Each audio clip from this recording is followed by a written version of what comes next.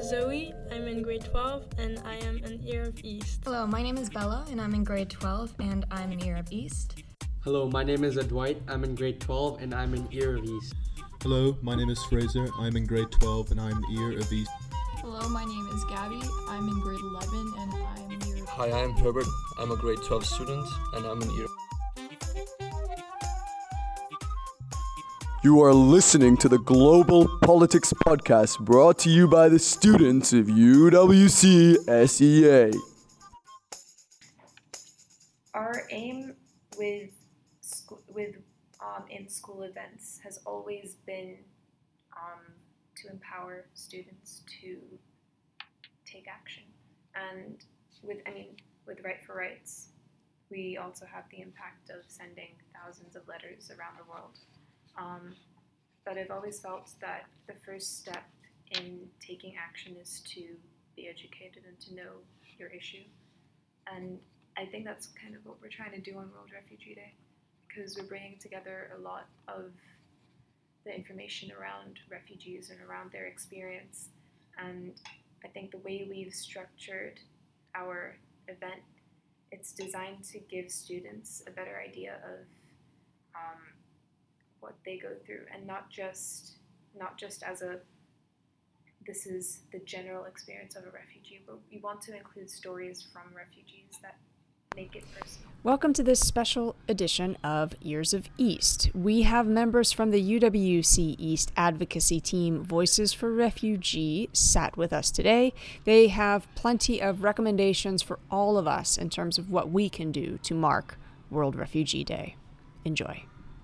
We want to engage them in the individual stories of refugees that we see, because especially in Singapore, I think it's so easy to see the refugee crisis as an issue that isn't relevant to us, that is in some faraway place that doesn't directly affect us.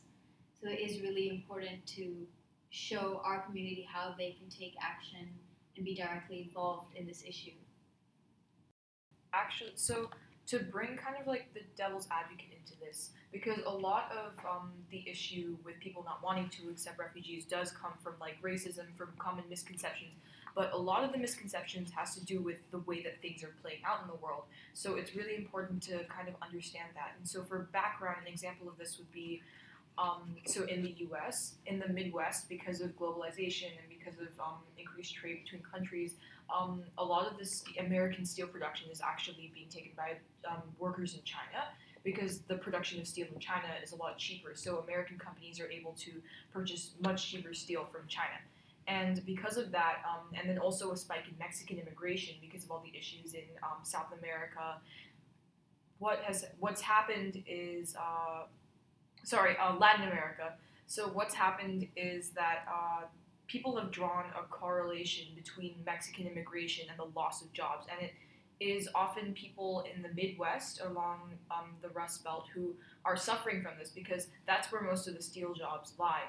And it's just a range of factors that play into this that are really important to understand when talking about the refugee issue. Refugees are people, and that it shouldn't matter where we're from or where we're coming from, that we all deserve the same rights. And so I think this is a kind of a point that we try to focus on within Voices for Refugees, because we want to make sure that people understand that this is an issue and that people should care. To build on to Gabby's point, this is also happening in Europe, because there's a massive influx of refugees, especially into Scandinavian countries such as like Sweden. And it has been a real turn to the right wing and a more realist approach of our country comes first and our people come first, instead of the whole world as in all. Especially in a country like, for example, in Sweden, their population is so small anyway. They have accepted so many refugees into their country that it's starting to overpopulate, and many of the Swedes feel like they're taking over. So just like, obviously refugees are people and things, but there's also many other perspectives that we can see into this, as Gabby said, bringing in the devil's advocate. Okay, so I'm Louisa Radford, and I was one of the first members of Voices for Refugees when it began here at school. And I think several of the quotes resonated with me, and really it was I hear what you're saying about playing devil's advocate. There are lots of reasons, I think, why many people are scared by the refugee crisis and feel that there are many other issues that come first. And I think one of the things that I've heard recently was someone talking about how do we get people to care? How do you get people to put their money where their mouth is and take action and do things? And there are a couple of really interesting ideas, and we've tried several things at school to help people to empathise and help people to build that feeling of understanding. But one of the things that our visiting speaker on Friday talked about, David Begbie, was the idea that everybody has their own thing that they care about, and for some things it's very difficult to make people care about the issue that you care passionately about. So I think it's perhaps more about you taking action and you doing what you can and accepting that other people will be caring about other massive issues that we're facing today. But yeah, trying to find that golden recipe for how you can actually help people really understand the refugee experience and the reason why refugees can be beneficial and why they're not always, there are correlations with other issues, but they're not always the cause necessarily, is really, really difficult, huge challenge. What's really interesting to look at is how it can be very different between people, because a lot, like some people may feel that there's a need to prioritize others over themselves, whereas others may feel that maybe they come first and they should help themselves first and then go on to help others once they've fixed their own issues. And neither of those is more right than the other, because they both work. You can't solve every issue. So an interesting thing to bring into that actually would be, I think a few months ago I attended the talk about whether or not we should go to Myanmar because of the Rohingya crisis going on there.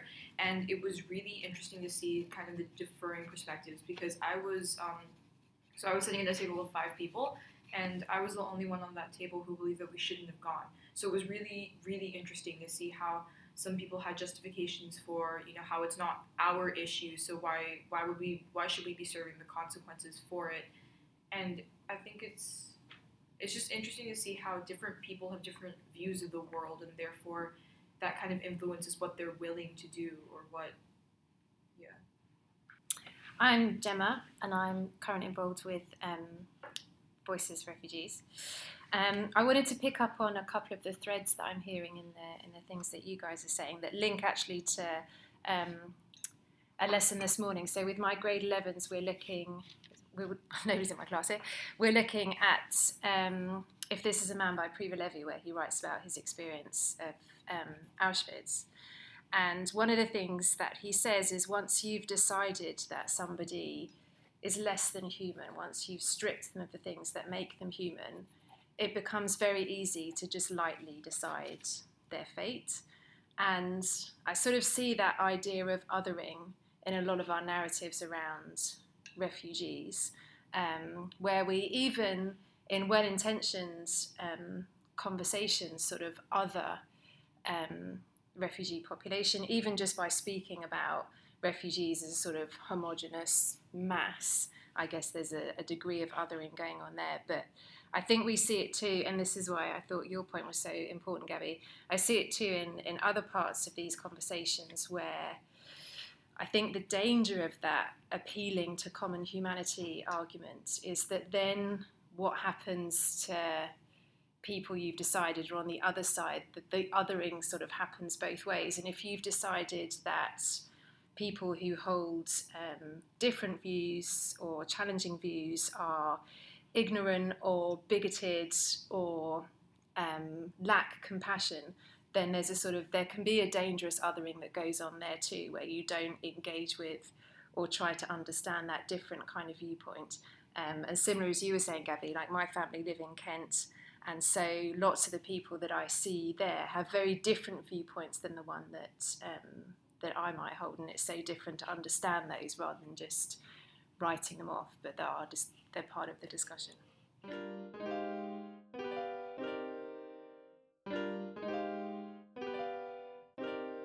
I know that we started to touch on this maybe in the comments we just made, but if other students who maybe aren't thinking about these issues or aren't having the conversations that you are having, what is sort of one thing that you would want the rest of our UWC student population to be thinking a bit more about when it comes to conversations around refugees? I think that usually people don't really put themselves into the, like as we've been talking about, like into what they're actually happening to them. You just see them on the news and they're just like another thing that's happening in a different part of the world, and it's not really affecting you or whatever you're doing. But really, you have to remember that they are people too, and if this were to happen to somewhere like in Singapore, how many people would be affected as well. And I used to live in Myanmar, so when the Rohingya crisis kicked off, it was a big deal because people were like, they're only a few hours away, and this massive genocide is happening. So it's just to remember that they're people too, and they're going through something, and just because they're in a different country doesn't mean you don't have to think about it, and that you don't, just because you're living in Singapore doesn't mean you can't do anything about it as well. I think for our students, one of the things that always strikes me is that probably from grade 10 onwards, a lot of your time outside of lessons is spent planning your future, planning what you're going to be doing next, where you're going to go, what kind of degree you want to do, and with that comes all the other exciting planning that you do about imagining your future. And I think for UWC students, it's good to just have in the back of your mind that that's a real luxury to be able to plan, and that when we're talking about 65 million people, none of them have that luxury. They're on a day-to-day basis, and the idea of forward planning, things like Sky School are beginning to give some opportunities, but they are few and far between. So in our school, with our mission, as people are beginning to have those conversations with parents and with their UAC advisor, just to remember what a privilege it is to be able to do that. So just, I wanted to build on your point that within the next year, what I'm hoping we'll start doing a bit more in Voices is connecting with NGOs and organizations that are based in Singapore or near Singapore that actually do work with refugees or work on projects that can potentially help refugees. Because I hope that this will create a sort of pathway for not just people in Voices, but also people from around the school to actually try and go out and do something to support everyone else, because it's really easy to forget that just because we're in Singapore doesn't mean that there aren't NGOs and organizations based here who are trying to help. There's always some way that you can actually go out and be a part of the bigger movement. I think that just for anything, it's like refugee crisis, any other issue that we might be talking about, it's always important to remember that there's always another perspective, and that other perspective is always justified in some way, and you might not agree with it, but it does kind of have its justification. So it's important to be really to be empathetic towards the other side, even if you don't necessarily agree with it. We've talked so much about sometimes it's difficult to get over that almost empathy gap of we're in a bubble here. How do we remind ourselves actually, as Ms. Radford was saying, that we are very privileged. So you did give up your lunch. You are sitting here to have this conversation, and I'm guessing it is for a variety of reasons. You have been able to bridge that gap. So if you were going to endorse one article, one short film, something from YouTube, anything that for you has been really important in terms of motivating you to continue to care, what direction would you point our listeners in terms of check out this article, watch this movie, think more about this YouTube video?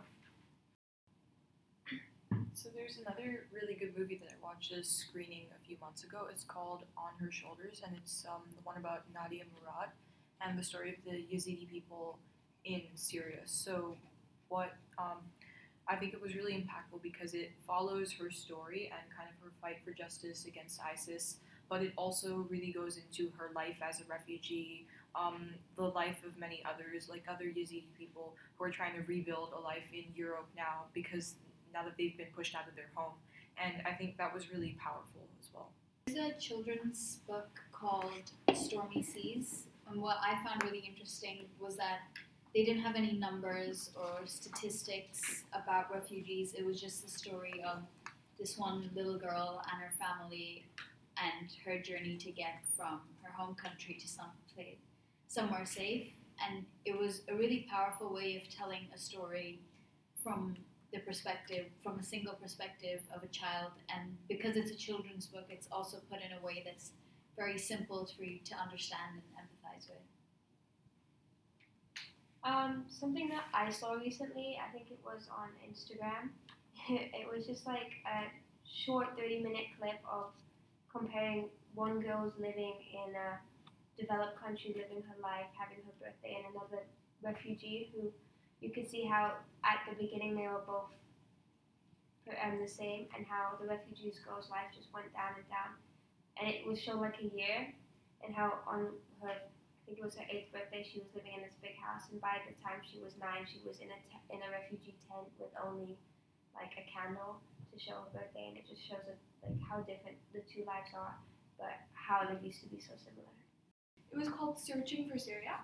So one thing I really remember from that particular website was this idea that it gave you the top 5 searches that people used to do in Syria before the crisis, and they were very normal. They seemed like everyday searches from even that people like us would do. And I think it was like a stark thing for me because I realized how similar people are. And even though we think about refugees as others, like we've been talking about a lot in this discussion, they really aren't that different to us. They had very similar lives to us before their crises struck, and so I think that's something that was really powerful for me. A couple of things that I would recommend are groups based in Singapore that have fed into our thinking in Voices for Refugees. One is called Rainer Movement, run by Risa Khan. And part of what the Rainer Movement does is to challenge the narrative around refugees and to celebrate stories and traditions which we don't so often get to hear about. And that last year in particular and around World Refugee Day fed into some of our thinking there. And in relation to that, I think there's some really good writing around the narratives around refugees, particularly this idea that refugees should be grateful, or that we have this sort of idea of what they should be and what we sort of want or need from them. So the best example of that, which I was just digging out, is an article in The Guardian by Dina Nairi, who speaks about this idea that refugees have a debt to repay. And the other really useful place to go is Advocates for Refugees in Singapore. They have a Facebook page where they post pretty much every week with film screenings or events that are going on in Singapore. And I think they do a good job of answering that question, what can we do from here? They're sort of filling that space, I think, very nicely. One book that I found had a significant impact on the way I thought was it's a collection of writings of Steve Biko's writings. Steve Biko was an apartheid activist, as any history student here will know, and he wrote a lot about apartheid. He wrote against the apartheid regime, and what I found was his writing was incredibly intricate. He managed to analyze the situation in a way that made it crystal clear as to what was going wrong and how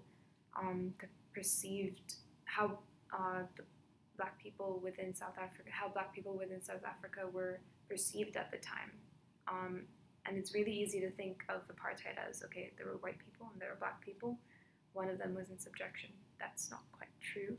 It was a lot more complicated than that, and part of the reason that I think apartheid is so misunderstood is because people find it a lot easier to group people into easy to define categories.